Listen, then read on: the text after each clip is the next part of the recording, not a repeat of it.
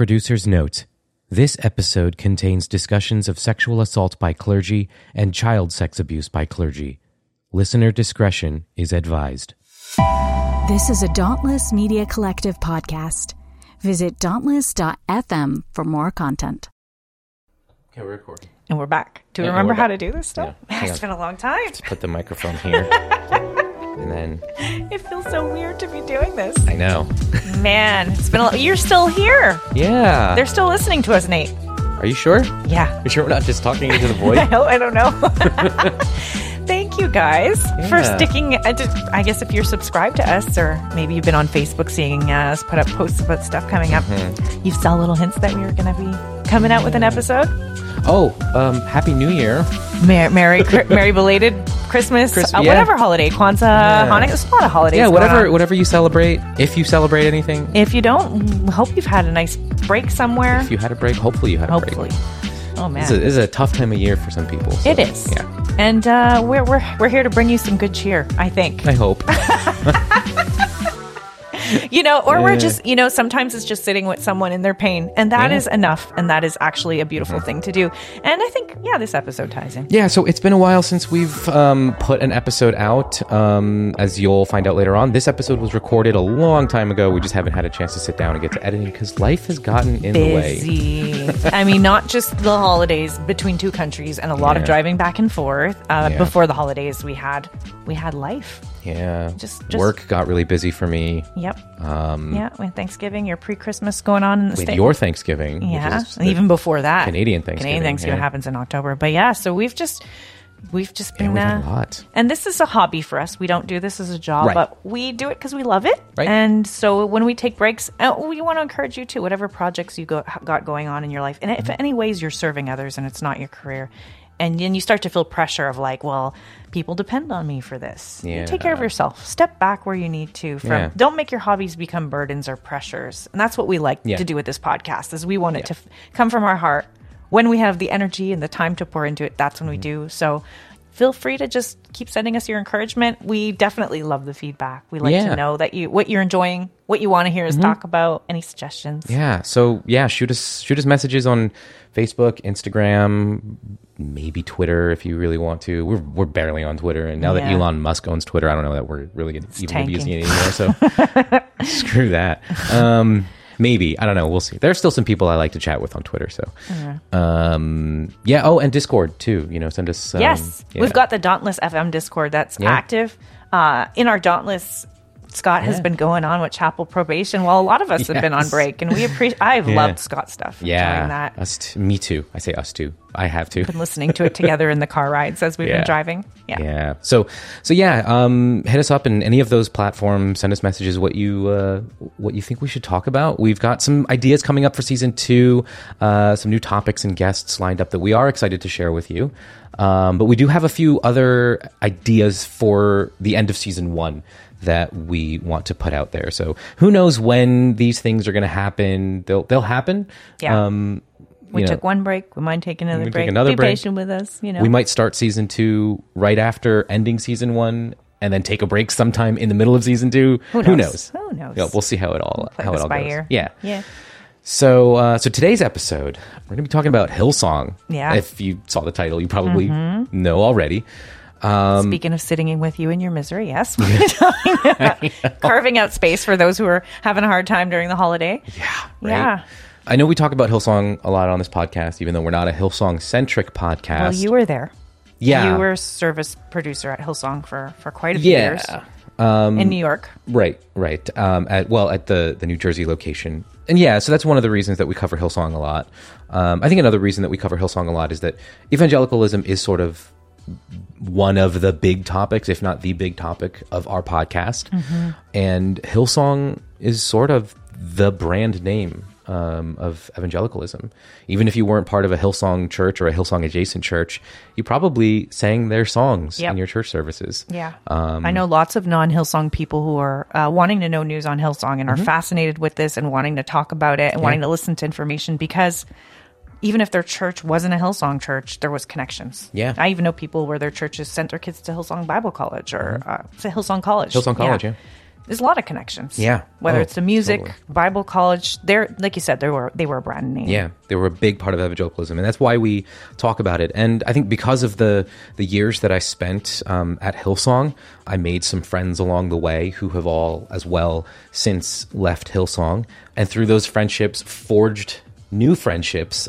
And you've heard some of their voices on our podcast, whether old friends or new friends that we made just through networking through our podcast, which has been cathartic and healing in a lot of ways, to be able to share those experiences, talk about our experiences with some people who have the scars, similar scars. Yeah, it's been something. I mean, we've had Noemi from Boston, Janice and Lizeth from New York, Wes too from New York as well. Yeah, so, and actually some of those names, at least half of them, have actually been a part of another podcast we started listening to. Yeah, so we started listening recently to the Discovery Plus podcast, Hillsong, A Megachurch Shattered, which I think is sort of the companion podcast to the big documentary series that they put out. And so far, I've really enjoyed it. We just started it because we've been doing so much holiday travel, and we just, I think because one of our friends was in it, we listened to that episode. And, we gotta keep going. And then we heard another one of our friends who we also interviewed on our podcast. And you'll hear some familiar voices if you check it out. But we recommend it. It's, absolutely. I think, we started off our first episode on talking about Christianity Today's coverage of Mars Hill and how we thought they did a bad job and why we thought they did a bad job. And people still get angry at us for covering that. But we think it's important to have an outside voice sometimes. And we don't mean outside voice like somebody who's never experienced evangelicalism talking about evangelical culture. Yeah, that's not necessarily what you need. In some cases, it might be. But I think ultimately what you need, whether an insider or an outsider, is somebody who is letting the story be told by the people who suffered, by the victims. And that's one of the major issues that we had with the rise and fall of Mars Hill, was that Christianity Today was kind of focusing on what they thought were the issues, why they thought the church fell apart. And they were getting voices, whether inside or outside, of people who weren't the primary victims of Mark Driscoll and Mars Hill Church. Yeah, and you can't get over the fact, or I can't move past the fact, that Christianity Today is, and speaking of Hillsong being an evangelical brand name, Christianity Today is an evangelical brand name. Yeah. That's their audience. Those are their people. And to critique the thing that they are doesn't make sense. They're not going to have a narrative that fits with evangelicalism. Yeah. And if evangelicalism plays a part in what happened at Mars Hill, that can't get touched. Right. And that's what I enjoyed about the Discovery Plus podcast, is they weren't needing to protect evangelicalism or uphold the evangelical narrative as being, it's not evangelicalism, that's really the problem. It's just this dude, Mark Driscoll and Mars Hill. He was the issue. They didn't need to do any of that. It was just, let's follow this where it leads. Yeah. Let's unpack it. We'll talk to the people who were harmed. We'll let them tell their stories. Yeah. And I think that's what's most important when it comes to telling the stories of these churches that have harmed people and continue to harm people. There was one thing that stood out to both of us on one episode. Dalali, who was a former Hillsong NYC video producer, she shared her thoughts on what it's been like leaving Hillsong, and something that she said really resonated with us, particularly why the music is so triggering. Like, I mean, for her, she was involved in the Hillsong engine for a large part of her life, having been at Hillsong Paris and then moving to New York City and being a part of launching Hillsong NYC. For me, Hillsong, even being a part of my childhood, it was sort of the rebellious part of my childhood because I wasn't allowed to listen to that kind of music. That shows your background. But it was still a big part of my upbringing. Darlene Check, Shout to the Lord. Who doesn't remember that? Yeah. And then after I left fundamentalism, Brooke Fraser, Hosanna, those songs that became the soundtrack for our faith. And I sang those songs and devoted myself to the message that was being put in those songs. Right. And everything, my volunteerism, my career, working in church ministry. To work as a children's pastor. Like all of these things, I devoted so much of myself to this thing that I then discover to be toxic and destructive and painful and harmful for so many. And I think that's where so much of the pain lies. That's what Delali was saying, right? That part, me and you both paused and had like our own side conversation just on that note of why it's so triggering to hear that. Mm-hmm. Yeah, and we even notice it at Christmas time when we're listening to Christmas songs that, have lyrics about Jesus, and then we'll hear the same song by a contemporary Christian music artist or an evangelical, and then hear it from a non-Christian artist, and it's different. Like there's something that is so much more painful and it hits you right in like somewhere in the feels when it's a Christian evangelical. And it's not just the quality. It's not just that the sound quality of the Christian music is a little subpar. It's also knowing how we were involved in that and how much, when we talk about evangelicalism, it's not from a bitter place. It's not from a we hate evangelical place. It really is, we love these people. They're still in our lives. We understand what it is to want to be a part of something good. And some people who listen maybe are still evangelicals and are starting to get a sense that something is off. Maybe the damage is starting to surface a bit in their experiences and they're trying to make sense of it. And some of you are out of those environments, but still processing, still trying to heal and piece together what the frick was all of that? What did you just come out of? We're still there. Years later, we're still in it's been years, but we're processing still as we're watching things collapse, and we care. We're not talking about this like, haha, look at the downfall of another evangelical church. We hate this group. No, it's we know what it is to be on the inside and to sincerely devote our time to it and to care. Yeah. And part of our gift of love and healing personally is to continue to talk about the problems that we didn't see when we were in it, maybe help other people be able to unpack some of that pain and to sit with you and go, no, you're not nuts. You're not, this really did happen. And it was confusing. It makes sense that you didn't see it while you were in it. And speaking of someone who was in it, today's guest, the guest on today's episode, like I said previously, we did record this one a long time ago, and we're finally getting it out. We're behind, guys. But I mean, the timing is sort of perfect, and I'll talk about that in a little bit. But our guest in today's episode is Tanya Levine. Tanya had been a part of Hillsong since its inception, before it became Hillsong Church, when it was still the Hills Christian Life Center. Tanya was there. She was a part of the church as a youth. And she tells her story in this episode of how she ended up at Hillsong and what it's been like leaving Hillsong. Our previous guests, quite a few, have been a part of the launch.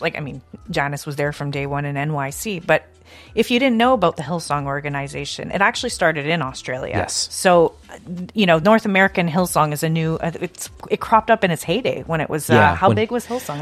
Hillsong at its peak was somewhere around 150,000 attendees globally, And that was probably, 2015, 2016? Somewhere in 2016, 2017, around there. I mean, that's counting the North American campuses. But even leading up to the launch of Hillsong NYC, which was its first North American campus, Hillsong was probably somewhere in the 90s, close to 100,000 attendees. And they just continued to grow. And then to just see this spectacular collapse of, all the churches that have left since. Yeah. Oh, yeah, absolutely. So Tanya was there practically from the beginning, back when Hills Christian Life. Yeah, she talks about how when she got there, Hills Christian Life Center was 300 people meeting in a little warehouse. Hills Christian Life Center being the name of Hillsong before it became Hillsong Church before it became Hillsong Church. Mm-hmm. Yeah, she wrote a book about her experience at Hillsong called "People in Glass Houses." And that book kind of was sort of blacklisted by Hillsong, sort of to their detriment, right? Because when you tell people don't read a thing, they're going to read Well, if they've never heard of it, they didn't know that someone wrote a book about the problems in Hillsong, and then the leader's like, don't go check this out. It's like, well, okay, thanks for the publicity, I guess. Right. And it only recently became available in the U.S. The book hadn't been available in the U.S., and then, she goes on to talk about that a little bit. So you'll hear some of that in the episode. But the timing. Yeah, so about the timing, right? So she has a podcast called Leaving Hillsong. I think it's a must listen for people who are kind of finding their way outside of evangelicalism, particularly those of you who were in Hillsong or Hillsong adjacent churches. But she keeps kind of up to date on the latest news regarding Hillsong and Hillsong's founder and former global senior pastor, Brian Houston. So if you're not very familiar with what's kind of gone on with Hillsong Church and with Brian Houston, so Brian Houston stepped down as the global senior pastor, and there's been a lot of drama regarding his and his wife's relationship to the church and how that's causing some rifts within the church. But also, part of the reason that he stepped down, among many reasons, but one reason was to focus on his trial for covering up his father's child sex abuse. His father was a known and convicted pedophile in New Zealand before they moved to Australia to start Hills Christian Life Center. So his father was sort of the founding pastor of Hillsong Church before Hillsong Church was founded. And Brian Houston covered up his father's pedophilia. And so he's on trial for that, for the cover-up, for, I guess, for some of the actions that he took in trying to keep everything covered up. So in any case, Tanya has been kind of staying up to date, keeping her followers up to date on her Instagram as to what's going on. Yeah, she actually attended. She went to the trials. They were public, so she attended. She wasn't participating in them, but she took vigorous notes. And in Australia, they have different rules about, what you're allowed saying, because they don't want the media slanting the jury. So they actually have a blackout in terms of what they're allowed saying and how they can talk about it. So Tanya doesn't really do a lot of conjecture and, give opinions too much when she covers the trial. If you go listen to her podcast, she's just going to kind of read through her notes and let you know how the trial unfolded. For those who weren't in the room and are curious what was going down, she's going to go through that. But you can listen to past episodes. She's done, she gets into a lot of the history and different people who've had experiences at Hillsong and how it's gone down. But we wanted to cover her story. Yeah. She takes the time to cover a lot of people's stories, but we wanted to know what got her into this. She's in the Discovery Plus documentary as well, but she runs her own podcast and she keeps people up to date on what's going on. So we wanted to talk about her book that she published a while ago and what this has been like for her. Yeah. And we recorded this before the trials. Oh, like Nate said, we've had this in the queue for a long time. Right. But I mean, the timing couldn't be more perfect since the first part of the trial just ended. It was a 2-week trial, and then it's going to pick back up in the summertime. But I think that's about it. That's a good intro, Nate, to our first episode back. So without further ado, here is our conversation with Tanya Levine. These boys are still living like it's 1987, and they can get away with just moving from town to town. And I think the other fascinating thing has been watching, like, say, with Me Too and movements like that. The more people that come forward, the more people come forward. And if you don't feel like what happened, to you was a crime, think about it if it happened to your best friend. Because we're totally taught to devalue ourselves. Hi, I'm Nate. I'm Gail. And this is Full Mutuality. So on today's podcast, I'm actually very, very excited. I know I say that. I feel like I say that every episode. I'm very excited about today's episode, but it's very true. I'm always very excited about each episode because we make incredible connections with people, and this is no exception. So on today's episode, we have Tanya Levine, who is the author of the book People in Glass Houses, and I think it only recently became available in the U.S.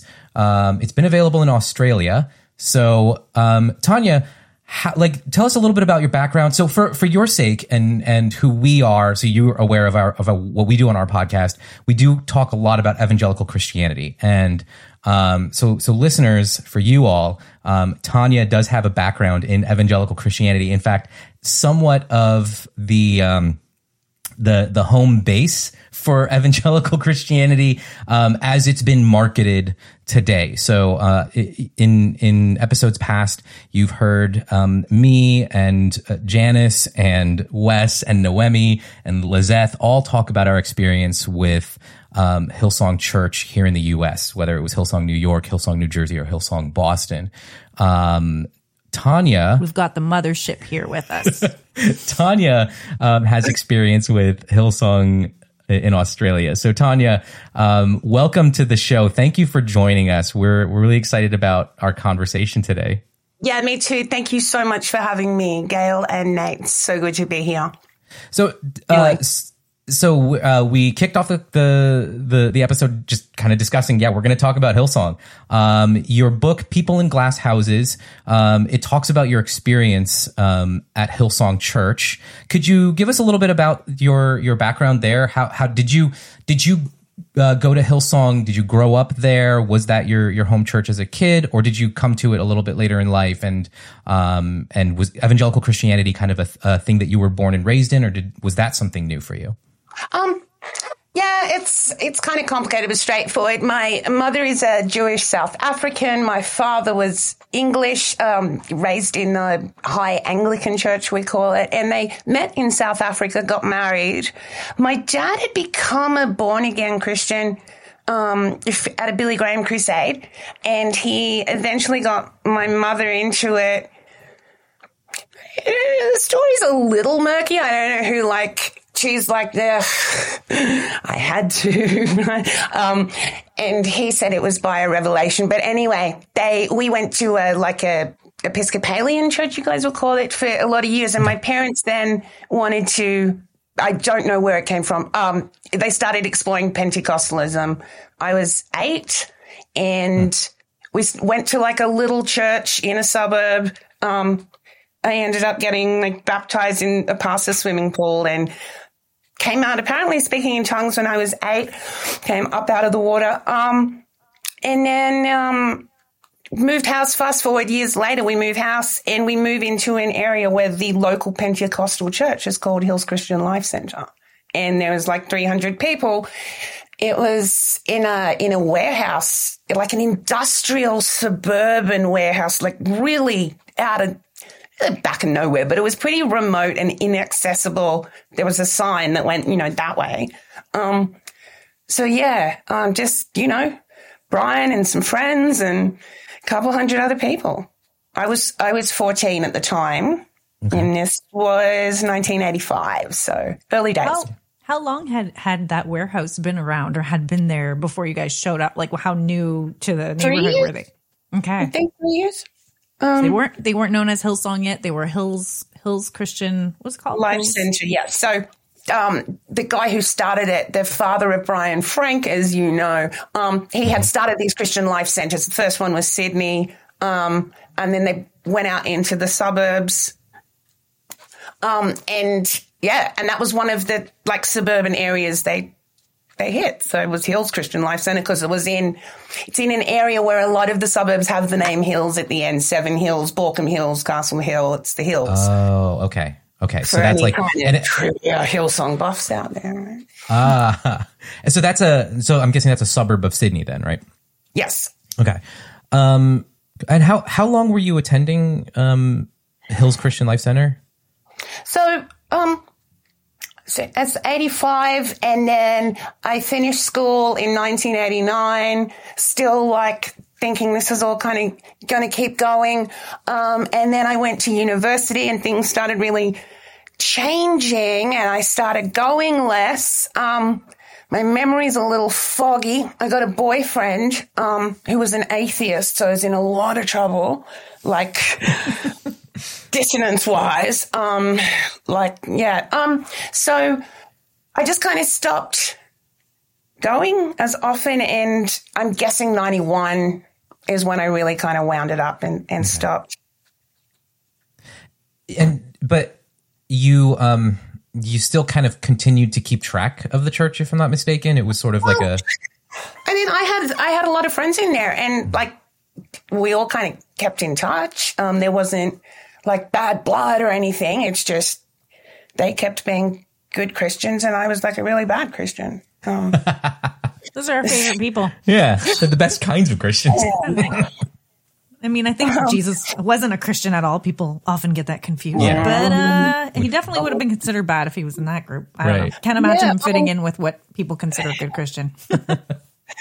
So then, do you want to just keep going with the spiel? I mean, because what happened, by bad Christian, I was I can't go there, but I can't go to hell, so I'll just stay here and have anxiety for 12 years. That's what I'll do. I'll just stay up at night and rock.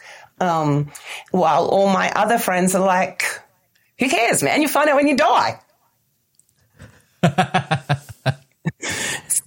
Yeah. Which it's interesting too, because I was born and raised in an evangelical Christian life, and so the thought of, oh, just who cares, find out when you die, would have scared the shit out of me, because, like, quite frankly, I firmly believed that it was heaven or hell, and you had to believe in Jesus in order to go to heaven. So, I mean, like, if I had friends who said, oh, who cares? Don't worry about it, I'd be like, of course you have to worry about it. That's what other question is there, right? Right. I mean, we all know you could get hit by a bus this afternoon and then you'd be sorry, right? If you, like, and because you never, that's the thing, you never know. Am I in? Am I out? Did I do a thing? Did I do too much today? Am I what? Where is my name in the book today?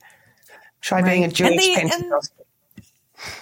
Yeah. And they say things like that on the stage when you're in an evangelical church. Tomorrow, you don't know what's going to happen. You could die. And like, so those thoughts are already planted in your head. Like, you know, you got to be careful because you could end up in the wrong place if you didn't do it, you know, fast enough, soon enough. If you delay putting off this commitment, they make it like an MLM sales pitch, like try and pressure you right away to make a decision. Because the longer you wait and think about things, sometimes the more you question. So it's like, let's do a pressure thing right now and get.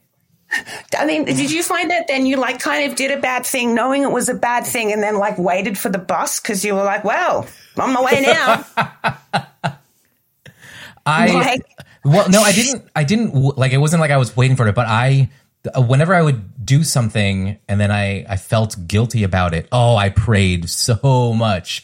I'd be like, oh God, forgive me for this, you know, and pray with specificity, confess your sins to God, you know, and then of course there's Bible verses, they come right into your brain, right? They're like, you know, he is faithful and just to forgive us our sins and to cleanse us from all unrighteousness. So confess, keep confessing everything, and just, I mean, it's like a grind constantly, because the other thing too, I grew up in an environment where they would say, you know, we have sins in our lives that we don't even know about. So just keep on confessing God, keep on praying.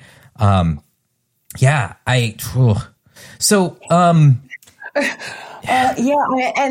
the kind of egocentrism of it all, like being in the 8th grade and doing something wrong at school and thinking God was sending a thunderstorm to show me how mad he, like, what?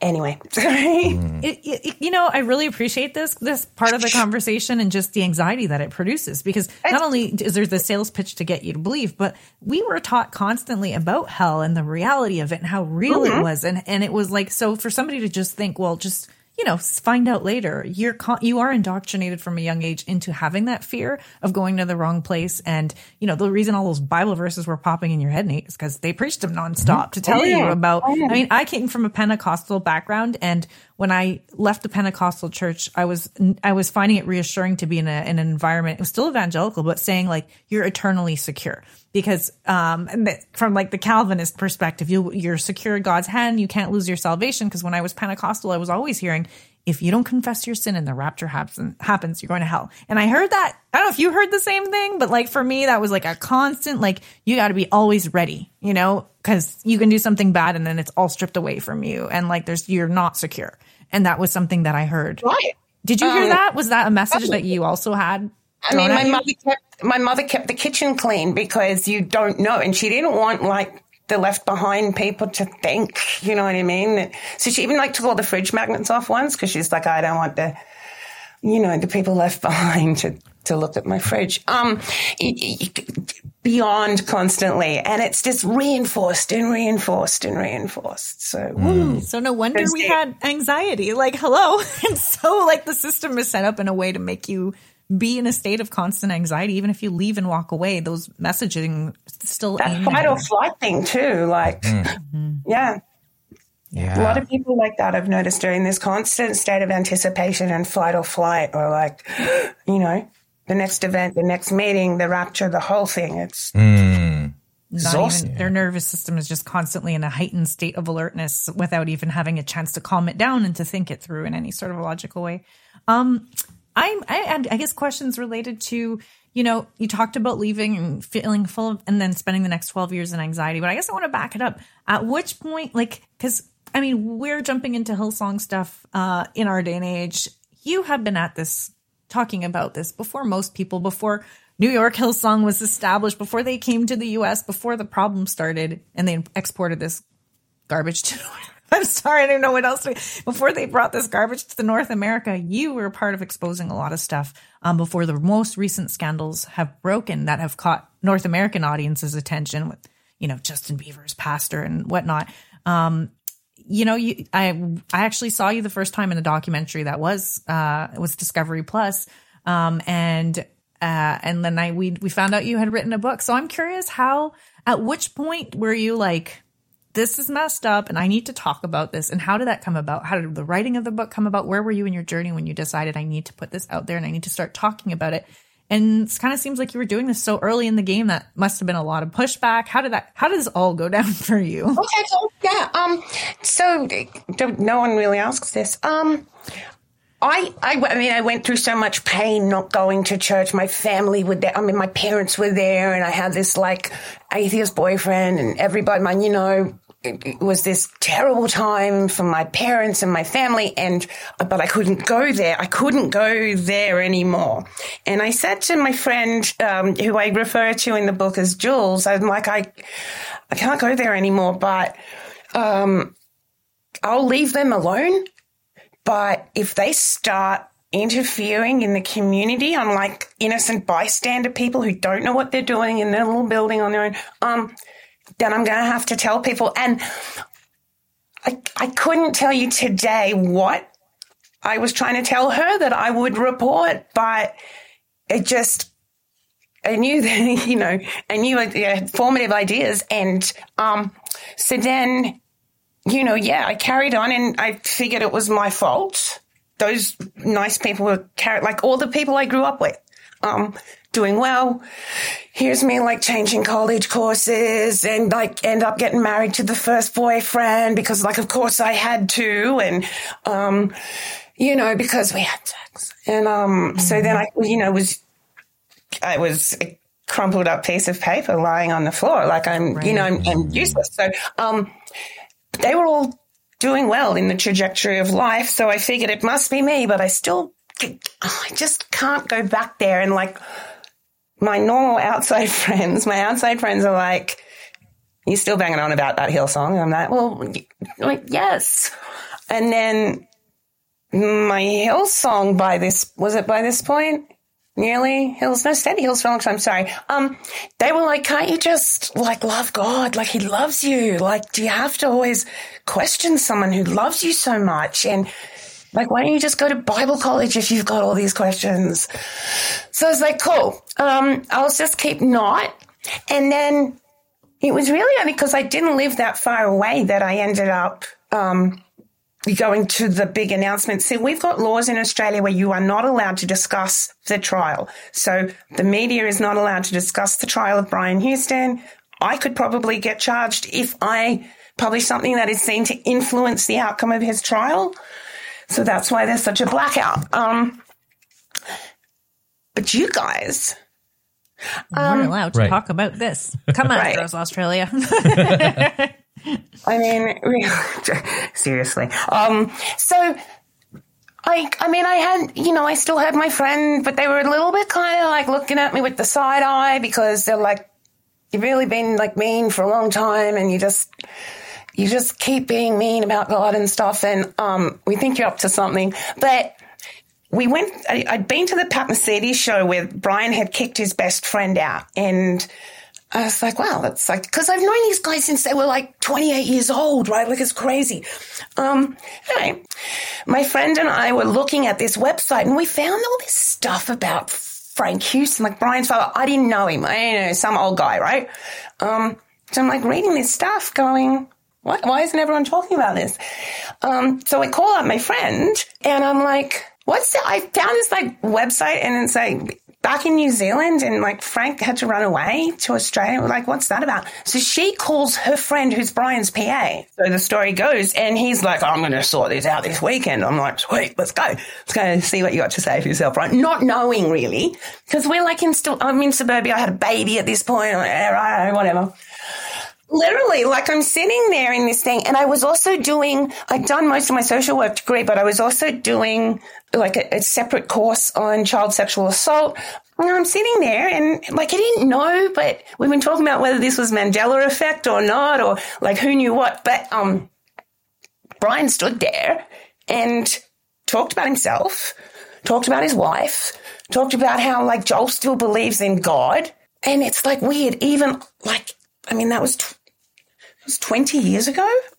And even I, do you know what I mean? Even with my limited training then, there was no mention of victims. There was no naming of what happened. There was no like, sorry. And I get upset because there was no like, we are going to have a zero tolerance on this. This will never happen again in this place. No, it was all like, poor me. But the best part was I looked at everybody stood up and applauded. Everyone was like, yeah, poor you, Brian. Wow. And I was like, so the very long answer to your question is I was sitting there like, one day I'm going to write a book and it's going to be called 12,000 People Are Wrong and I'm Right. Because it felt so good knowing that I did not know we needed to have this conversation about the child abuse, but apparently we do. I thought we had absolutes in culture, but apparently paper covers rock and, Brian's sadness covers everything. So yeah, I went running back to this tutor I had and I was like, can you groom a whole congregation? Just like, yeah, of course you can. You can groom a community. I was like, right. And, I ended up nagging a friend of mine. I've had a lot of good ideas, but I ended up nagging a friend of mine who was writing a book. I want to write a book about Hillsong. I want to write this book. And she was like, Tanya, if you're serious this time, send me a chapter outline, a couple of chapters, and I'll show you the publisher. And really long story, but I met the editor who looked at me and she was like, so, Hillsong. And I really wonder if that story would have come out in the same way. Our Australian media have always been suspicious, very cynical, and not, faith sensitive, but not, so they've always been really cynical towards these guys. I wasn't discovered at the airport. This isn't a Kate Moss story. This is like they had a brand that they could sell. And I got this opportunity to tell my little story or say something. I don't know. But, it came out in 2007. I had no idea, right? Really, who could have taken Brian seriously? Can you imagine? I never thought he'd do what he said he was going to do. It's wild to think, I'm almost imagining the early days, you're saying 300 people meeting in a warehouse, and I'm sure it probably started even smaller than that. To 40 apparently. Yeah. And then to what you said, 12,000 people when that announcement was made. And to think that Brian Houston had, both he and his father had kept that secret. What's wild is it's not even like it's not even a secret. Like it's not like they didn't know in New Zealand. He had to leave New Zealand. And it was a matter of time. And when I say to you 12,000 people are wrong and I'm right, like it sounds like it's a point score, but it was a total sense of relief and freedom and liberty. Like I'm happy to live with that. You know what I mean? I can get my head around that is what I'm trying to say. I was like, okay, cool. Doesn't matter if their lives are all still looking good. I'm still right and child abuse is wrong. So, hey. Well, yeah, when you're living under the constant illusion that all these people have their life together and then you're watching them give an applause in a scenario. And we've seen this in the evangelical church since that time over and over again as a script. What in Indiana again? It was the most depressing video, that Indiana video where the woman calls out her pastor and they all rush to attend to him. Yeah. There's something people, I was listening to a podcaster talk about, looking for good in evangelical culture and then getting burnt out and realizing it's everywhere, and the bad is everywhere. The rot is everywhere. He couldn't escape the toxicity of it, even though he was looking for the good in it. And I think, when we keep seeing the same patterns repeating themselves, when there's constantly the pastors are getting flocked to and people are applauding them when they're doing the wrong thing and when they're covering up for abuse.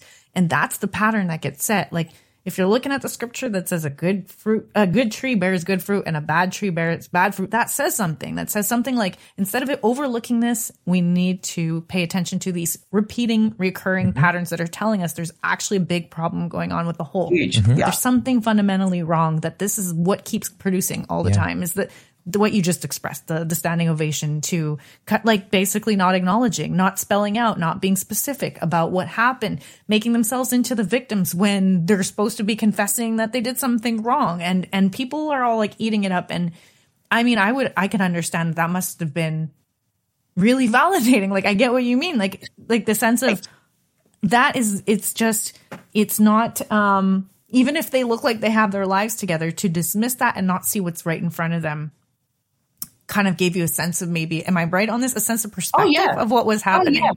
Totally. I mean, you come out of a place which has offered you 100% truth, the only, kind of resources you'll ever need for life. You leave them. You've got to have some kind of I don't know. Remember, they always used to talk about you got to have absolutes in life. Well, man, I mean, sure, we can start there, right? Apparently not. Apparently not. Child abuse should be given. Right? Well, it's not it should be wrong to everyone. Well, you would think, but the amount of I mean, the amount that's all coming out now of enabling and looking the other way and moving people around. It's just a conversation I didn't know we were going to need to have, but people do feel. We are. Yeah. What gets me is, I see so many people that I love, people that I'm close to, that I care about, and I see them doing what you said about, clapping for the pastors. Yeah. There's good going on here. There's good, constantly searching. And Gail, what you said about, your friend who was, the other podcaster you were listening to, who said they were constantly searching for the good, but all they found was problems. All they found was evil. All they found was rot. And I have to, talking specifically about Hillsong, they love to talk about the numbers and they love to talk about how much God has done, but there's so much pain, there's so much suffering, there are so many lives that have been destroyed. Is that worth it for this nebulous idea? It gives God glory, Nate. That's right. What this is all. God's doing some good thing that you don't even realize. It's just around the corner. Yeah. The best is yet to come. Right. Did I hit all the taglines yet? In the Hillsong? Yeah. It's only about the moment, I guess, isn't it? Sorry, continue. Yeah. I think what drives me nuts is the foundations of this church were rotten. It was started by a guy who ran away from the consequences of the crimes that he committed against children. And we like to say, there are a few bad apples. Okay, well, there was Carl Lentz, there was Reed Bogart, there was Darnell, there was, it's just what we say these just a few bad apples, or it was the celebrity culture in New York City, or, it was just this one guy at Hillsong College who, assaulted that girl. But we're seeing it repeat itself. At some point, the pattern has to mean something, like you were saying, Gail. But then at another point, we're not, again, to reiterate your point, Gail, we're not investigating the roots of this place. We're not talking about the fact that it was founded by a guy who covered up this incredibly dark. Well, yeah. I mean, we got some big questions. I don't know how many hours you want to go for, but you're trying to tell me that in a small region, and it might be different. I don't know. Certainly some people who I've spoken to, I believe them, but you're trying to tell me that a weird preacher down the road and his wife and his 5 kids, and there's nobody in that town that knows, and that all 5 of those children don't have friends or girlfriends or friends that know, and that it never got back to them and they didn't know them, please. Early on, there was a website where a commenter said everyone knew to stay away from Creepy Frank in Lower Hutt.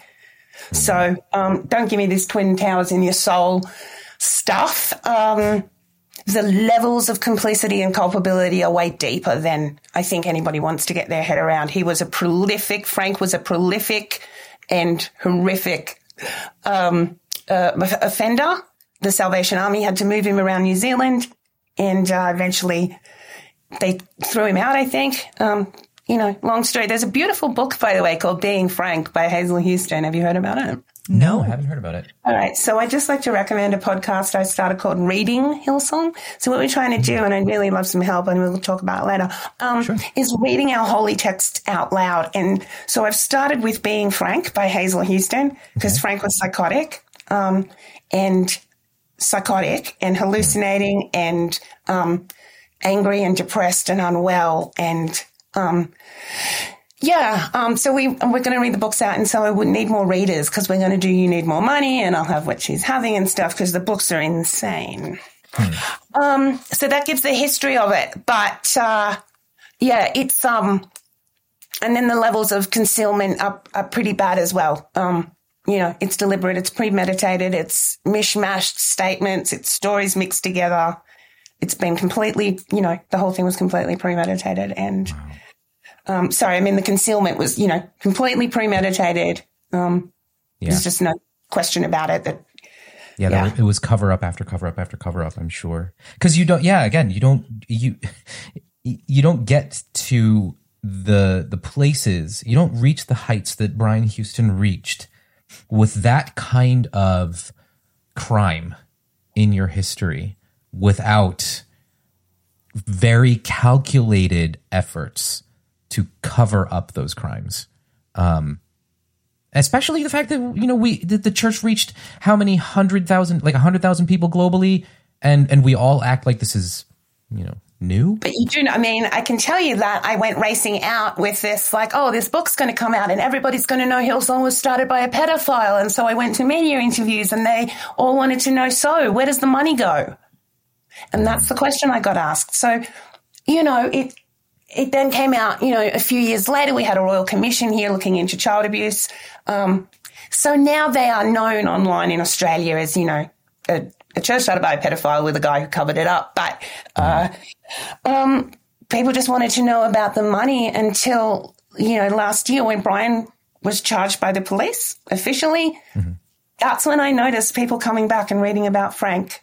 Now they're interested again. So it's kind of a worldwide problem, but it's right. It's nobody's really wanting to rock the boat too much, I guess. And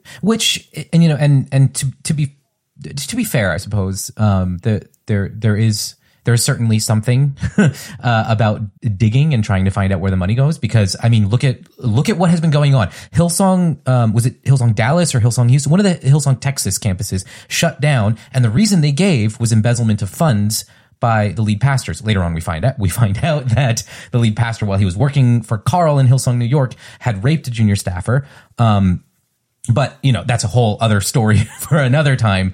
But again, that is an organization that is raking in money. I like to think of it as McDonald's, right? McDonald's is not a burger joint. They're not out to make the best burger. It's a real estate holding company. They make money by buying properties and franchising that IP, you right? know what you're going to get no matter where you are across the world. When you go into a McDonald's, you know exactly what that's going to taste like and what you're going to get. Mm-hmm. And is that what comparison you're trying to make? And Hillsong is a similar replicating itself. Yeah, replicating itself. But the money and why why McDonald's is able to sell 99-cent burgers. They're not making money by selling the burgers. They're making money through the real estate holdings. And that's something that's a question I have about what Hillsong was doing.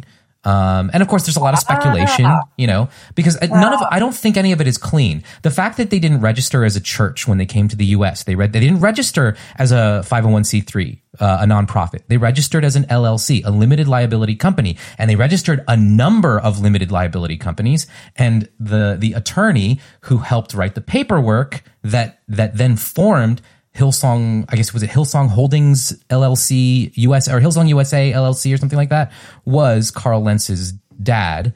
So naturally, of course, that's how we ended up with the shit show that was, or the money sink that was Carl Lentz. No. But again, another story for another time. Well, you would have ended up with it in any kind of way. The system is so inherently abusive. It's just a different, it's incredible. So I will see your franchise in McDonald's and raise you like, all I can see is an international money laundering operation that is using, like, they throw a couple of church services just to get by the tax law. They seem to be dependent on, they're dependent on exploitation. For some reason, they're dependent on sexual abuse.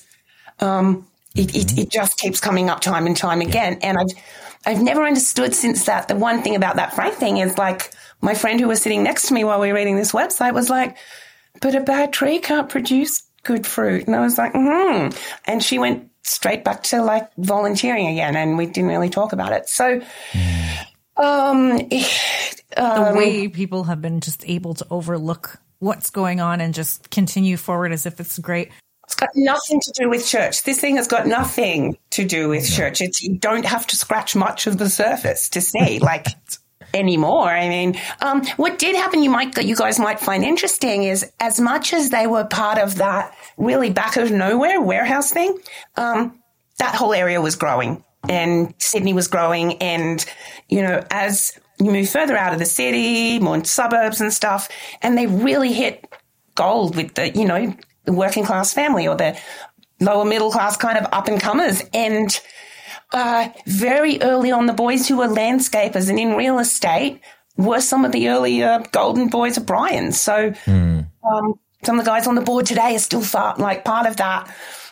Developers, builders, it was a great intersection of, I call it Lebensraum, like Hitler. Remember, he wanted more land, right? Brian's Lebensraum, land for his people. And it was good timing. It was really good timing. There was a lot of money to be made in property in this country, and it's just. What was the response you got back then when you put out the book, when people weren't paying attention to this, where it wasn't not like the topic because of what happened in the US, when you started podcasting was the breaking news. But it wasn't in 2007. A lot of people were just, Hillsong was on a high. They were continuing to expand and to do well. What kind of reaction did Hillsong try to ignore you? Did people come after you? Did you get threatened? No. Did people just hope everyone would just ignore what you're saying and putting out? I was so nervous because I was like, okay, all these theologians are going to come for me, and like, what am I going to do? And so they were like, it came down to like 4 questions, like, do you still believe you're going to throw the baby out with bathwater? Where's the money go? Do you think they really believe? I don't know. Like I said, the Australian media have always been very cynical and suspicious of these guys. Anyway, suspicious of Australians are resistant to over-Americanization. They should be. Of anything. And yet, like, who's the first online when, like, Kylie Jenner put something out. But So it was a good reception in terms of Hillsong. My understanding was that all they said was, hey, we can't help if someone writes a book. Then, I mean, I don't know, you guys might know more than me because I've since been contacted by so many people that said, no, like, we were told, as soon as kind of I arrived, I got told, don't speak to her, don't go and look up her stuff, whatever you do, right? Don't think of pink elephants. Like, and so, Brian did a lot of marketing for me, basically, by going around and telling people, I mean, to the point where people have like got this it was kind of a tame book. It's not that outrageous. It's not that exposing. And, people haven't been able to read it for 10 years because they're terrified of it. I mean, wow. Nothing really happened. So Australian media was willing to pick up on it. They were interested because they're skeptical. Yeah. They had those small questions, or those 4 questions, or things that interested them. Obviously, North America was not coming to you because there's maybe not Hillsong. No. My publisher had said to me, we can't sell this book in the States. If you had written a pro Hillsong book, we would be able to release it tomorrow. But, no, because every 6 months I was like, but they're growing. My publisher would be like, okay, let's go through this again. Right? And I remember very vividly. I was working for another church at the time. But Hillsong New York was beginning to pick up, like the conversation around it was happening. I wasn't privy to what had been announced at conference in the year or two prior when they said that they were going to be launching Hillsong New York. But I do remember when things started picking up steam, when the greater New York City area started to hear about, well, Hillsong is coming here. And I was working for another church at the time, and I was very in tune with the Hillsong music machine, partially because the church I was working for didn't look too kindly on Hillsong. They thought Hillsong was too, all they talk about is God's love, and they love this, love that, and they wanted to talk about God's sovereignty and wrath and judgment, and so they weren't too fond of Hillsong. But I enjoyed it. I think it scratched an itch that I had at the time, and so I was kind of keeping track. I would attend Hillsong United concerts when they would come to New York City, and so when there was the announcement that Hillsong New York would be coming, and then we found out that Joel was going to be the lead pastor at Hillsong New York, I was pretty excited about this thing that was coming here,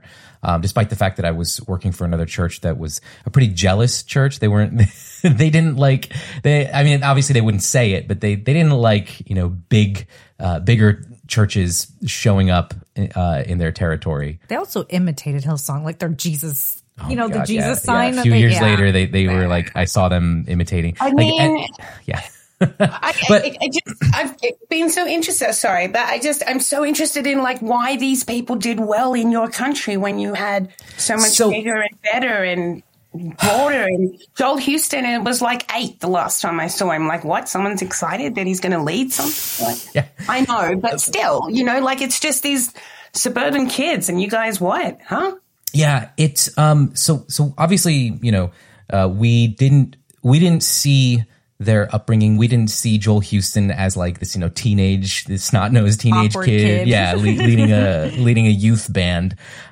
We saw this, post-grunge electronica, U2 Coldplay vibe thing happening, and we were excited about that. It's, it was. And also, I think Hillsong's good at marketing. Yeah, Hillsong is very good at. They're very good at marketing. They do, right? So yeah, that is what they do.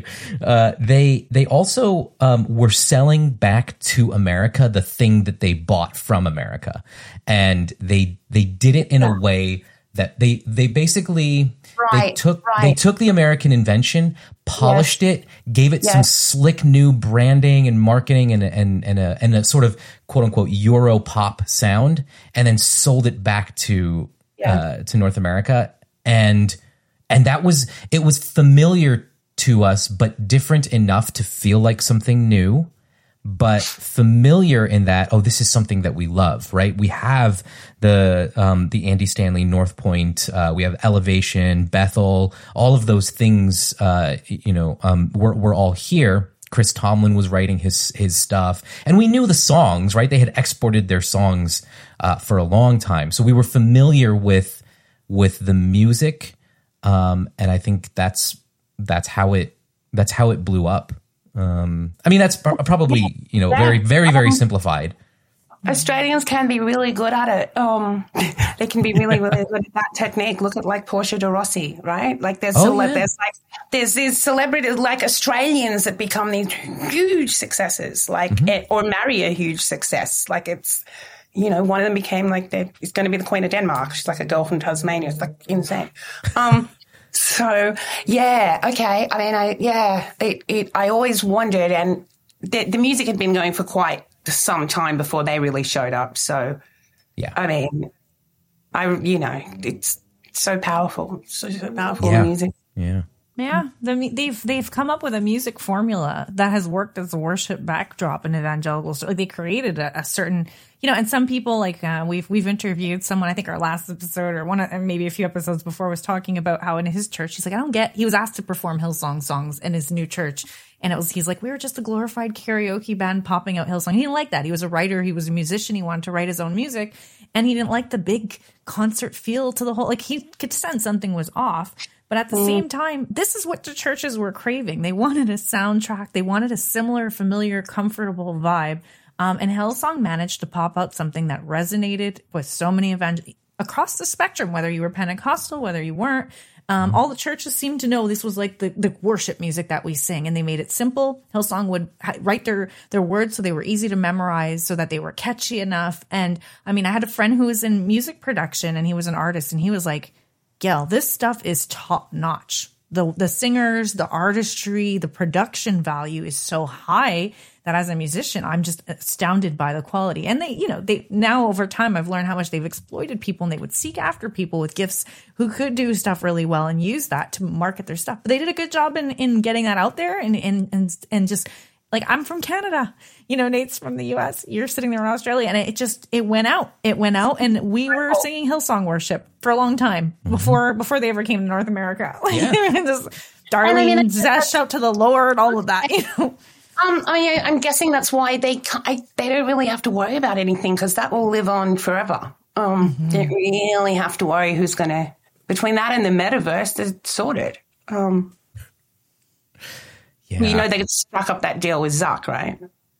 Oh, that's right. What? Yeah. I didn't actually read into it. I saw the headline. No, you need to read into it. I'll just send you the link. Yeah. Stick it in the show notes so people who are curious about this can definitely read up. Whether you use it or not, but this is what I think. Why would they care? What happens to Brian in court, or who really turns up to these places, because they've got this deal with. They made this deal with Facebook right before they changed their name to have online church, virtual reality church. Virtual reality church, with all kinds of in-game purchases. Yep. So, sorry. Surprise, surprise, they're monetizing it. Well, with Sam Collier, they apparently met with. Excuse me. So, it was Sam Collier. Which again, and then now, of course, he's doing his own thing because the Hillsong brand is not marketable any longer. So he has to run away from it and immediately start his own thing right across the street from where it wasn't even like he was, saying, I'm going to, redo this congregation and we're going to rebrand. Like, it was Hillsong in Arizona. Okay. Hillsong Phoenix, that the entire church, they all up and left Hillsong. But if I'm not mistaken, Sam Collier, he decided to open up a new church right across the street from, practically right across the street from where Hillsong Atlanta had been. And because, Well, at least he's honest. Do you know what I mean? Like it's people are happy to keep going.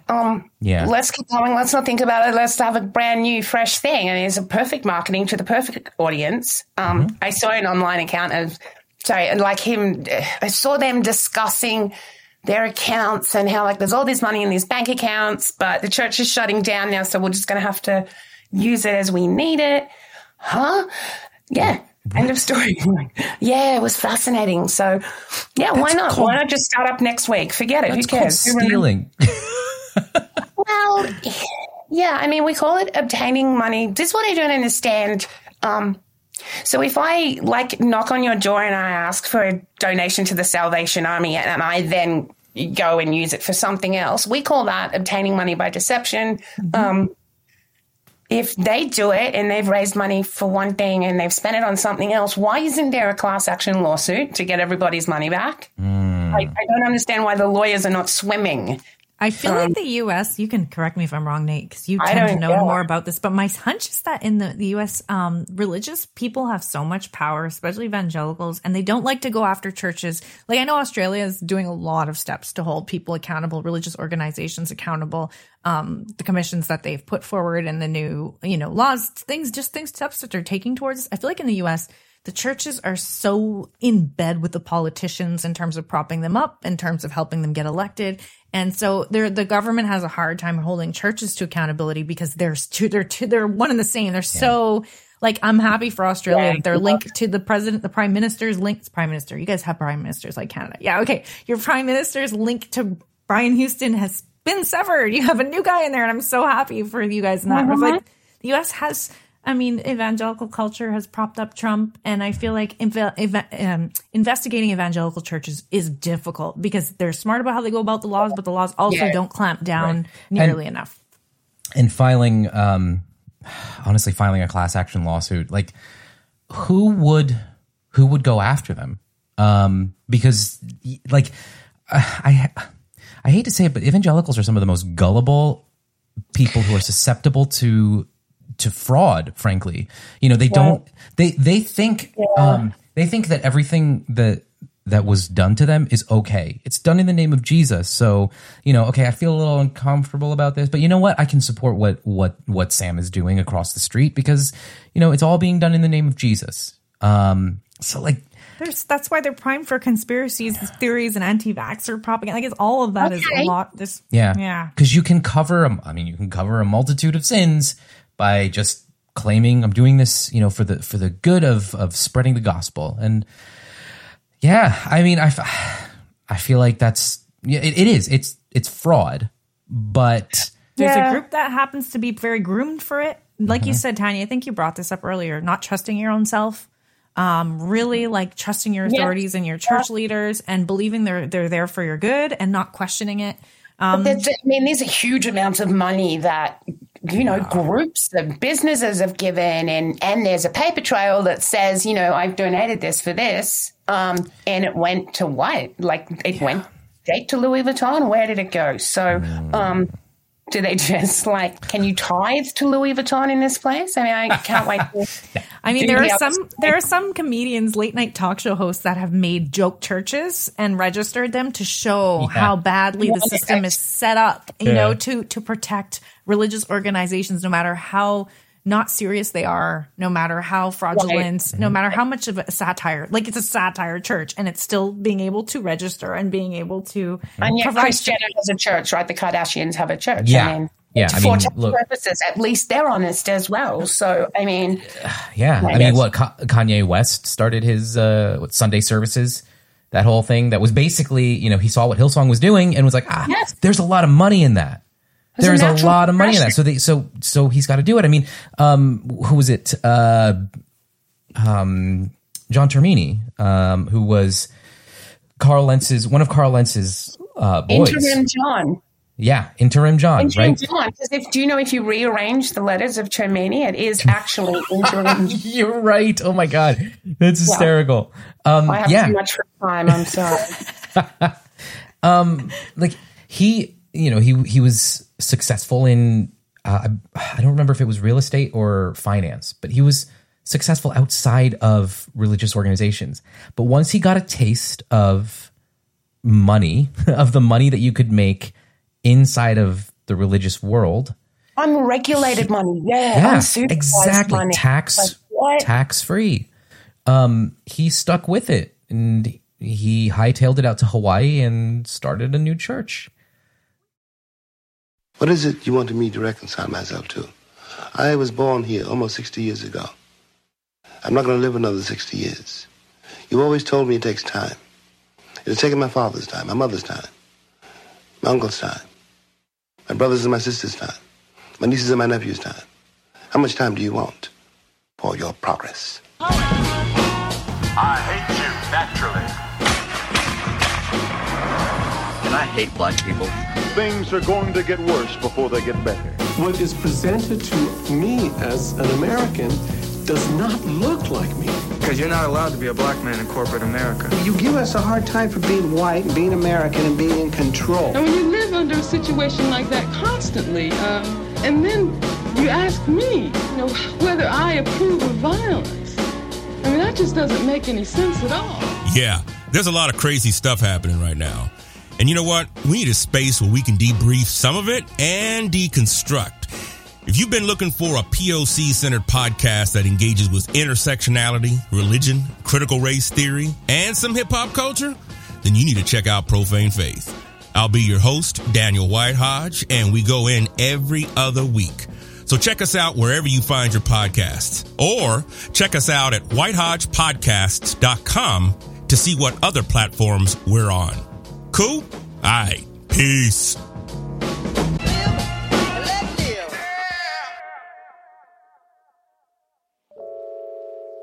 Hey everyone, I'm Nate from the Full Mutuality Podcast. I wanted to take a moment to say thank you for tuning into this show. We're so grateful that you've decided to spend your time with us. Seriously, Dan, Gail, Jessica, Kathleen, Scott, and the rest of us here at the Dauntless Media Collective couldn't produce content like the show you're listening to without your support. I'd also like to invite you even further into the conversation. Right now, there are some great discussions happening over in the Dauntless Media Collective Discord server. If you're interested in chatting with other folks who are deconstructing and decolonizing the oppressive traditions that they came from, please feel free to hop on into the server. If you don't know what Discord is, it's a place where communities can gather online for chatting on a wide variety of topics. In our Discord server, we have channels devoted to general deconstruction conversations, some meme sharing, therapeutic venting about whatever religious bullshit you're currently dealing with, and even a channel specifically devoted to talking about the latest episodes of the podcast you're listening to right now. I hope you'll join us. You can log in directly to the Dauntless server by clicking the link in the show notes, or heading to dauntless.fm and clicking the link in the top banner. See you there. We couldn't write this stuff like the way, say, like Brian and Bobby are behaving online at the moment on social media. God, I know. If, I mean, if I made that up, you'd be like, that's really cliche. Like, go back and come up with something like more real. But I mean, I think the Hawaii church was called the right. the Hawaii. No. The House Established. The House Established is the name of the church. The acronym was the. And the acronym is THE. And the T. That is good. That's right? Wow. Right? Sell it. Wow. Stamp it. The T in the stands for the. Yeah. No, that's awesome. I'm thinking up like you could go that way and like horizontal and vertical as well and stuff. It's crazy. These guys, Cross Equals Heart has got to be the cleverest thing on earth. They specifically are marketing to people, it's so complicated, but people we have a very multicultural society here, and we've got a lot of immigrants, we've got a lot of people with a lot of kids and not a lot of time, and a message where English is not your first language. You're not looking for nuanced meanings, and they're able to target the incredible amount of people with like you were saying with the lyrics. It's really simple, so not hard to translate into another 50 languages and market. I like that. What you were saying about this is like comedic almost. I mean, I really think there's been documentaries, and there will be more documentaries on Hillsong. Hillsong has so much garbage behind it that there's more coming out. But also, somebody needs to, instead of just making documentaries, make a docu-series of the drama, to actually play out, just funny, the drama. I don't know if you've seen, Nate and I watched a docu-series called Under the Banner of Heaven, and it was about Mormonism. And it was fascinating, but it was an acting out of actual real story that happened in Mormonism. Yeah. Who was it? Sam Worthington and Sam Worthington and Andrew Garfield. Andrew Garfield, the guy from Spider-Man. See that Sam Worthington? There's another one, right? One day he's laying bricks, the next minute he's like, "I've got $8 billion from Avatar." But just to say that series was really eye-opening about Mormonism, but it was like watching it like a reenactment. I feel like someone needs to do a reenactment of the stuff that's come out of Hillsong. I write a lot. Well, I don't write a lot, but I have been known to write fanfic for Pat Mesiti, because it's just Pat wakes up, looks in the mirror, thinks how great he is for the day, out he goes. You know what I mean? It's just, behind the scenes. Can you imagine? Like, we could write anyway. There's so much. There's so much material there. There already is. It's called The Righteous Gemstones. That is. Have you ever seen that series? That wasn't. But see, that got stupid. Like, it got a little annoying, and then it's like, well, maybe it's not. Maybe like that is how crazy. It's funny because it got stupid, but then real life church got stupider. Yeah. So you're like, I felt like I was sitting there watching this, going like, this is so far fetched. It can't be. It's so far fetched. This couldn't happen in real life. Happen. And then we look at the headlines and we're like, oh my God, it's happening. And it's even worse than what they did in the show. Like I don't know if you remember this, but Joel Osteen, some guy found in their bathroom tons of money. And we're like, wait, the Righteous Gemstones wrote this script before this ever happened in the most ridiculous fashion. And it happened in a real life megachurch. Man, so can you imagine get the predictions? Because we used to also be like, man, we used to look at tweets like Brian going, we're not toxic. It's a false narrative. And go, he's obviously, like, he's got to be up drinking in the middle of the night and gets all angry and tweets, right? But we were joking. Right. But now you look at that and it's like, that's not something you tweet at 10 a.m. No. Right? It's like what Trump used to do. And you're like, somebody try and take away his phone at some point and be like, you got to stop tweeting. Like, you just we need to rein you in. This is out of control. Imagine being that wealthy and being able to have that many like advisors and obviously not listening to them. And still getting away with pulling off this nonsense. Oh man. Okay. Or something. Yes. I know. I wanted to circle back to, you had mentioned, how you got the response and the ways people responded to your book. And then now I want to fast forward. Here we are. Things are like, for a long time, it looked like Hillsong was running along smoothly. You're talking to your friend about London, about the US, like all this stuff that's happening and why are they expanding? And, the whole wait and see, and now we're seeing what's the consequences. How has the response changed to you? Like, are you getting a lot more North American people coming to you? Like, oh, we weren't listening or paying attention before, but now we want to know. I get like the most I've gotten recently is Bible college students who are like, hey, so like I used to really believe you were batshit crazy for like a lot of years and you're not. And I'm like, thanks. It's nice. I guess what's been interesting is at that same time, obviously technology advancing and lots of other churches being that way, whether it's Vineyard, whether it's Bethel, whether, so more and more people are connected and kind of saying the same thing. I don't know. I'm kind of, don't forget, like I'm like old. So like Carl Winston. You know what? This is old news. I'm really old news. This is a good in segue into your podcast because you talk about being old, but the introduction into your podcast has like this 80s vibe going and it's great. And I love it. And it makes me smile when I hear it. And it's like your own thing that you're doing. But we mentioned your book, but you started a podcast and it was related to, in your mind, like when all this was breaking in the US with the Carlin stuff. Is that what motivated? Could you tell us a bit about, how that took off? And like I said, Brian had done all this marketing for me, but he'd also done like the Hillsong marketing.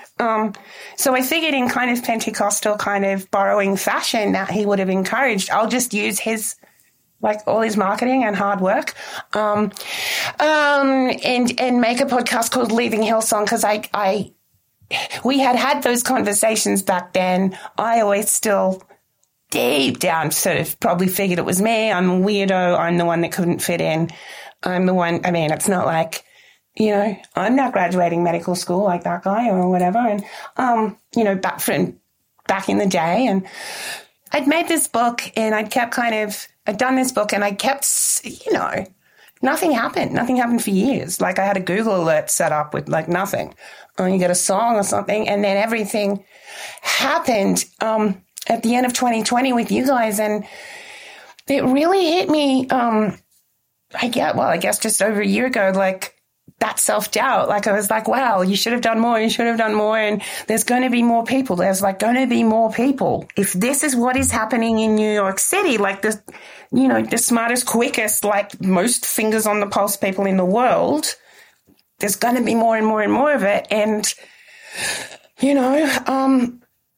let's start just finding out what people's experiences were. So the few people that I'd been in regular contact with over the years, a few of them agreed to tell their story. And I thought, we'll just do a really simple, like, how did you get there?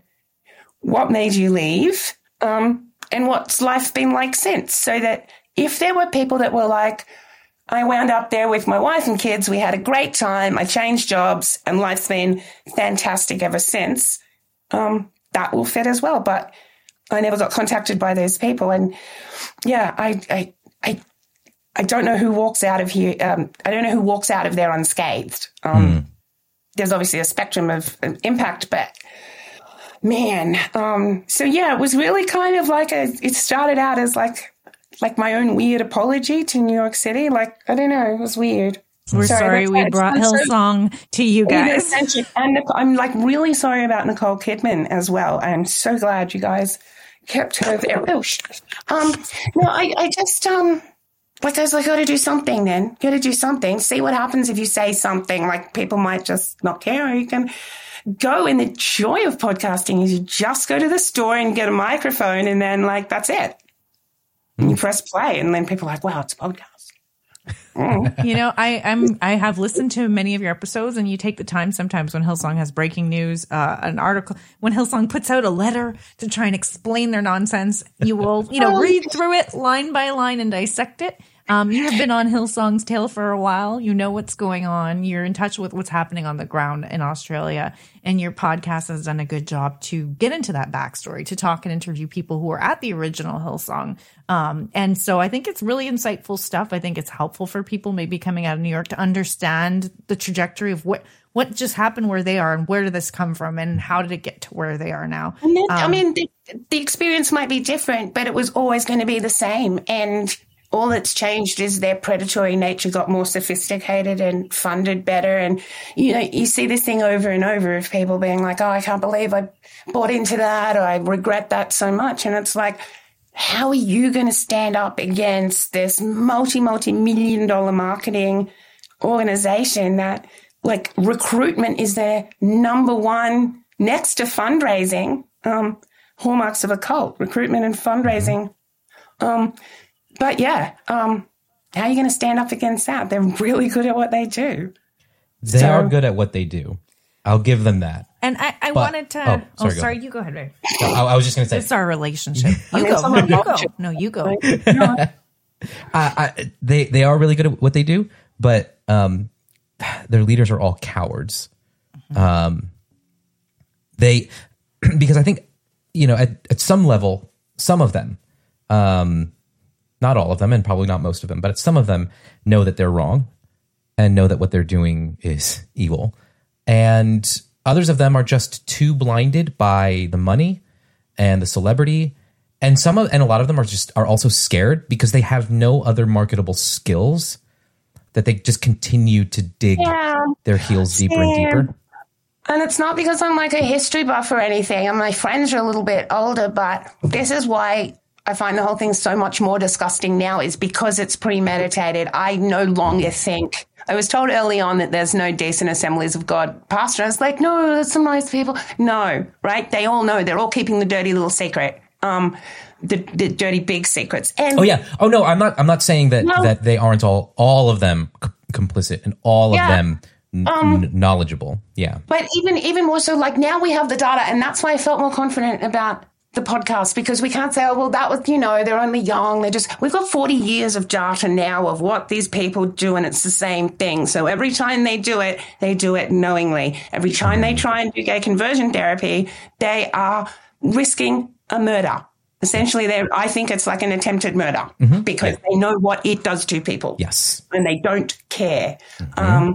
So they know people go bankrupt. They know that, like, it's the most hideous thing can you imagine these miracle babies things with the IVF and Bobby, and you gave money and then you got pregnant, and they know what they're doing. It's disgusting. But we have the data now.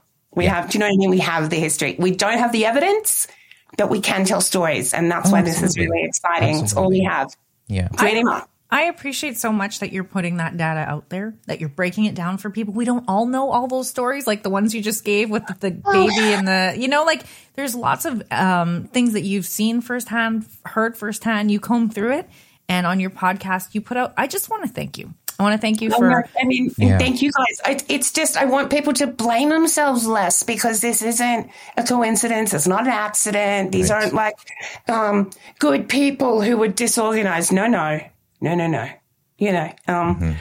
And by the time you take a stage to start telling people what to do or taking their money in the name of God, you'd want to be really clear about what you're doing, wouldn't you? Yeah. Because, Oh, totally. There's a lot of unhappy people, and it's not going to, they're not going to stay quiet forever. They're just not. No. Yeah. And you're providing a platform for people to talk, to speak. And you're also providing the emotional labor of yourself telling your own story. And I need to highlight that. I need to highlight the work that you're doing on your podcast, because it's a labor. There's a lot of work that goes into that. You said, I just pick up my phone and I record. No, you pick guests, you think through, you research what's happening at Hillsong, and you talk from your experience. But that experience is very invaluable. And the stuff that you're putting out there, you thought of the New York people, you had them on your heart with what they were going through. I cried so bad. I was like, wow, they did it. They did do it. It's like, you can, you can see something terrible is going to happen, and no, it's all right. So and then that really became about kind of believing in my own truth, even though I was kind of questioning myself just before we started recording. I was like, but really kind of going, okay, no, keep going. Don't listen to other people when they're telling you that they're crazy or you're the Antichrist or whatever. You cannot escape your own truth. Whether you're thinking of leaving Hillsong, you're 20 years down the track, whatever you do.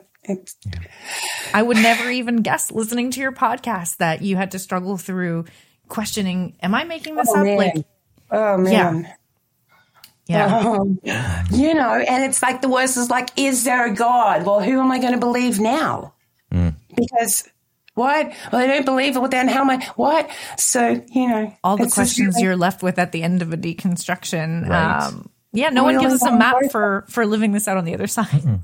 Yeah. We all have to figure it out on our own. It's so great to connect with you guys. Just, not having to explain your weirdness as Yeah. I'm enjoying your podcast. Have you gotten other New York feedback from people that are tuning in from North America? Is it Australia, all Aussies you're getting feedback from, or are you getting to hear from?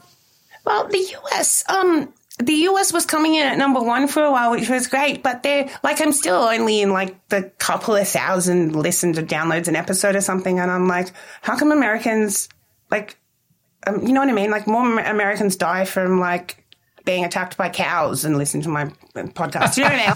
But it's, you know what? It's still something, right? I think, if it's even just 25, 30, 50 people, This is the thing. And, it's a valuable listen. And, I know it means a lot. Sorry, I keep cutting you off. But so that was terrible, didn't it? But it's crazy because my stats are like a roller coaster, up. People want this. They want to know that they're not the only one. And then it's boom, and then back up on Showtime.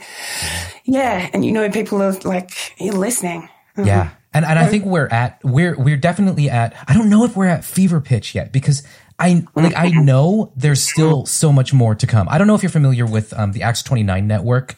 But it was sort of a big deal here in the US for a while. Mark Driscoll, Mars Hill Church. Yeah. So I came out of before I got to Hillsong, I was working for an Acts 29 network church. We were a Mark Driscoll, Matt Chandler. We were that kind of a church. And then, years before the implosion at Hillsong North America, Mars Hill imploded. And then now we're now sitting here, and within was it last week or 2 weeks ago? I think it was actually just this past week. I don't know, my timeline is all messed up in my brain, but Matt Chandler had to step down from the Village Church. Mark Driscoll was the guy before him. Yeah. And Christianity Today we started our first podcast addressing And we still talk about it. We still interviewed someone recently about bringing down that mega church. But like, it is one of the most religious listened to podcasts worldwide, was about the rise and fall of Mars Hill. And it's because it was like Hillsong in the sense, it's funny because Zach was the guy who brought down Mars Hill, was like, I don't get the Hillsong stuff though. But like, we were trying to say there are some similarities in what happens when someone at the top is messed up. They culturally have a huge influence. They're able to market and replicate across not just the US, but they can branch into Canada, they can branch into Australia, they get all over the place in evangelicalism. And then watching the collapse, I'm sure there are lots of people in Mars Hill who never saw the whole place crumbling and shutting down. Hillsong is not completely shut down, but where it was versus where it is now, I think it, like you said, there's still a lot more in front to come. How are you feeling about all of that? Well, this trial in December, like I know, like Brian's cruising around the world at the moment going like, hi, can I come preach at your church, please? Hi. Hello. Hey, hi. Sorry. Can I, what? Dentist, you've got to go to the dentist now. You're going to the dentist now, right? But wait till he goes on trial, and every other single one of them in the whole world has to watch real time. This is real now. This was like, because our Royal Commission was an investigation into institutional responses to child sexual abuse. So it's like, an inquest. What came out of that inquiry was then sent off to the police to investigate where appropriate, lay charges were. But, there wasn't going to be, I don't even think there's any great consequence for perjury, even though, people give evidence under oath.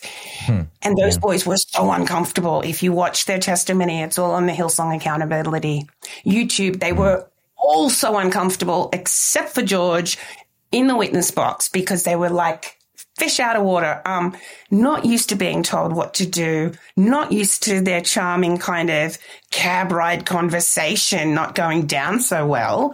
Brian, like, one of my favorite moments is when Brian's like, I had PTSD. And the lawyer's like, so going back to the letter of May 9th, right? I'm Brian, and I just told you, like, I'm not happy. And you didn't clap and tell me that you're praying for me at this moment and just all rally to my side in sympathy about how I'm the victim of this whole story? It didn't happen that way? It's a criminal trial. The entire place is it's narcissistic Olympic Games, right? So there's all these old men. They were all there from the beginning. They all want their piece of the pie. They're all looking at retirement, and they're like, cool, who can I throw under the bus to get ahead, right? Because I don't have any empathy either, boys. And Brian knows this, and he's like irrelevant. He's like Taylor Swift with no bookings, right? He's like, what am I doing? So by December, he's going to explode with lack of narcissistic supply. Like, you can only get so much supply out of Bobby, right? Then all the others will be like, man, we've all been like concealing all of our fellow offenders. It'll be a shake-up. It'll be really interesting. I really hope the message gets through. Whatever happens, he's unlikely to go to prison, and if he does, he's unlikely to stay there for long, I would think, in this country. The humiliation would be the punishment. His fine name, his apostleship. But I really hope the message gets out that this is a crime. It's not a sin. It's not an error of judgment. It wasn't a mistake. These are crimes. There's no praying about it. Can you elaborate on that point? Because I think it's such an important one. And anyone listening to this probably needs to sit on this for a second. It's not a sin. It's a crime. Can you explain why you're saying that and why people need to take it to heart? Yeah, I'm so distressed to see this message of forgiveness like confetti being preached. You're just supposed to throw it around and, be continually on the front foot of forgiveness. And it's, again, not accidental. They want you to have this open heart to be ready for like the next time they make a mistake or do something wrong or spend the money somewhere else or whatever it is, because, you'll just forgive. And it's such a dangerous predatory ideology. that, it leaves people so open to abuse. And yet, were these things to take place anywhere else, they would be crimes. Organizations would be shut down. These places would not be getting tax-free status. They'd be getting, shut down and investigated, and people would be sent to prison. Now, I've heard all of the reasons why. You don't take a brother to court, or you don't want to attack the body of Christ, or whatever it is. Touch not the Lord's anointed. I just keep coming back to the same thing. It's like, well, truth will come out. Which side of history do you want to be on? Mm-hmm. It's no longer a case of if anymore, because these boys are still living like it's 1987, and they can get away with just moving from town to town. Nope. And I think the other fascinating thing has been watching, like, say, with Me Too and movements like that. The more people that come forward, the more people come forward. Right. And if you don't feel like what happened, if you don't feel like what happened to you was a crime, think about it if it happened to your best friend. Because we're totally taught to devalue ourselves. Yeah. Greater love hath no man than to lay down his life for his brother, but maybe not himself so much. I love the point that you made there. Sorry to you made to so cut many you off. good points. Oh, you made so many good points. I'm jumping in because she just was spitting. Oh my God, just fire. Just keep spitting fire. Repent. I went through it with a friend of mine, taking the morning after pill every Monday morning, and having to pray for forgiveness on, Saturday nights, church on Sunday, morning after pill on Monday. No, right? No more. It's no. And you guys who are covering it up, oh my God, sorry, not that I think you're listeners. The people who are covering it up, I keep thinking about how frightened we all are to do things, how these adults have so many excuses for why they look the other way, or why they didn't do it till Tuesday, or how they didn't want to upset anyone or offend their friend or be upset. Can you imagine how much courage it takes a little kid to tell someone? Right. And you cover it up. These guys cover it up. Right. Yeah. So you made a point earlier, and it's a callback to one of the first conversations. Yeah. It's a callback to one of the first conversation that we had on our podcast about Hillsong, and my friend Lizeth, and what prompted her to speak up, after she was sexually harassed by a Hillsong, New Jersey pastor. And the reason she said, what she said was, because what if it wasn't me? What if it was? And she started thinking about the other girls that she had worked with, that she had volunteered with. What if it was one of them that experienced this, that got these text messages, that got these, didn't even have the savvy that she had. I mean, she didn't put it that way, but she kind of had a little worldly experience to realize what was going on and what game was being played. But she thought of how Christians were groomed. Mm-hmm. And if someone else had dealt with this kind of sexual abuse, they would have been quiet and been told, I must have done something to cause this, and just sort of brushed it away. And I think of your story and how much you doubted yourself, and now you're just fire. You're just spitting it out. You're just letting people know that this, and in watching how other people speaking emboldens others to speak. It's happened towards you as you've created your podcast, but you're also emboldening other people to be able to tell their stories as well. Yeah. And that's a huge thing. It's the only thing I can see that brings other people forward. Unless it's something that's happened to them personally or one of their, family members, a crisis or something, people don't really speak out unless they see other people doing that. And you guys are doing the same work as well. It's fantastic. So, I mean, we were all taught that, it's our original sin, and we got to, getting back to the beginning, you know what I mean? We got hell dangling over us the whole time. And so we repent, repent. And now I'm report, not repent. That's my hashtag. Report, not repent. I love it. Yeah. I love it. It's easier said than done. I understand that. But even if that idea can get into people's heads, because I literally, me, I have a social work degree, and I'm still imagine if you had to take someone to court for something they did a long time ago, I would feel bad because, I'm supposed to have forgiven them, and that means I'm bitter and I've got the roots of bitterness in my soul. And you just described what grooming looks like within evangelicalism, to prepare people to never report, to never express what's wrong, the whole fear of being bitter, the fear of not forgiving. These are, I think the word, I'm trying to think, spiritual abuse fits, maybe even spiritual bypassing, this idea of using spiritual concepts as a way to avoid reality, as a way to avoid accountability. And so it's clever. It works. Yeah. It really does work. It does cause people to shut down. People are colluding. People feel like they're then colluding, and then they, it gets, Hillsong has had this incredible ability to make people like part colluder and part victim, simultaneously, or sometimes part perp, part victim, or, it's obviously very complicated stuff, but it's very clever. And it's deliberate. Yeah.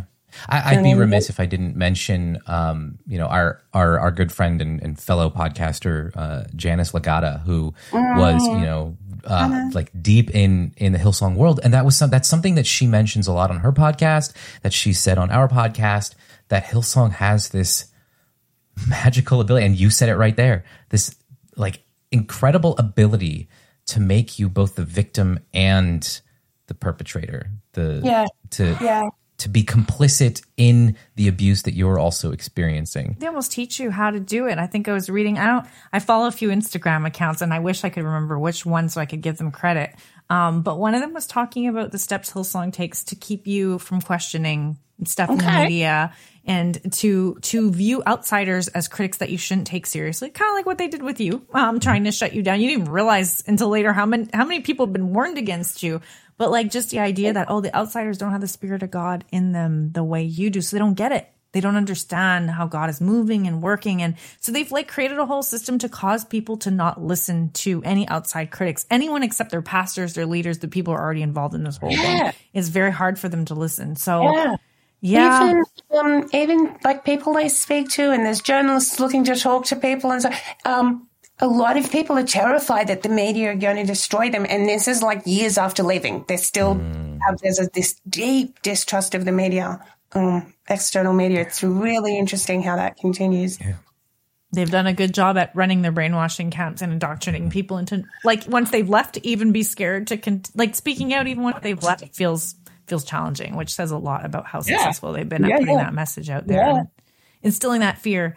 This has been a really deep, meaningful conversation. I'm so appreciative. I think I had a last question, unless you have one. I don't want to be the last word, but I wanted to ask you from your book, what is the overall message that if you had to sum up your book and what you were trying to convey, for anyone who might want to order? I know like the publisher finally made it available in the US. Well, it should have been on Amazon the whole time. And then they did this thing called print to order, and everything changed, and I got old. And now I'm like, what? 3D, what? So what do you mean print to order? They got like a Xerox over there in America, and what? With the fax machine? Sorry. So, the message from the book is, it's okay to question. I mean, it's that very simple kind of, it's okay to question. I'm not going to tell you question what, question everything, question your mother. I don't know. But, it's okay to question if we can start there. Because it just seems like truth will come out. Truth will just come out one way or another. It's going to happen. So, you don't have to beat yourself up for having questions, That vibe comes out in your podcast too, not just your book. Yeah. I definitely feel like your guests can come from any direction. If they're still evangelical, you leave space for them. If they're still religious, you leave space for them. If they're past all of that, like I love the ones I've listened to, I really appreciate that. You just leave the floor open for how to think. Don't tell me how to think. Don't tell me how to feel. So I cannot go around telling you how to think and feel. So we're going to put a link to your book in our show notes for people who want to check that out and be encouraged, who've come out of not being told they shouldn't think and question and that it's sinful doubting, to check out your book. And if you're not somebody who goes into show notes and podcasts and you're just listening, or you're driving and you don't want to like open up your phone while you're driving, please don't. The book is called People in Glass Houses, and the podcast is called Leaving Hillsong. You guys are the best. And it's been fantastic to listen to many of my long distance drives, visiting Nate and listening to your updates. And thank you for keeping us all informed. Thank you for keeping up to date on stuff and for bothering to get that out to the people so that those who want a breakdown can listen. They can hear your 80s music at the start of your intro, which I love. And that is all Jeff Bullock stuff. That's from the 80s, and Jeff has been supportive of me since 2005, and he was like, you can use my music, and I'm like, cool, let's trigger from the beginning then, huh? That's amazing. That is so cool. Love it. Thank you so much, Tanya. That wraps up another episode of the Full Mutuality Podcast. If you haven't already, please subscribe to us on your favorite podcast app. And if you don't already have one, head over to our website, fullmutuality.com, for a list of all the apps you can find us on. We couldn't do this without you, our listeners, so thank you so much for your continued support. Speaking of support, one of the best things you can do for us is to head over to Apple Podcasts and leave us a review. I'm pretty sure 5-star reviews get you an extra crown in heaven. But seriously, if you found this episode insightful, spread the word and share it with your friends. And don't forget to follow us on social media. You can find us on Facebook, Instagram, and Twitter at Full Mutuality. Thanks again for listening, and we'll see you on the next episode of the Full Mutuality Podcast.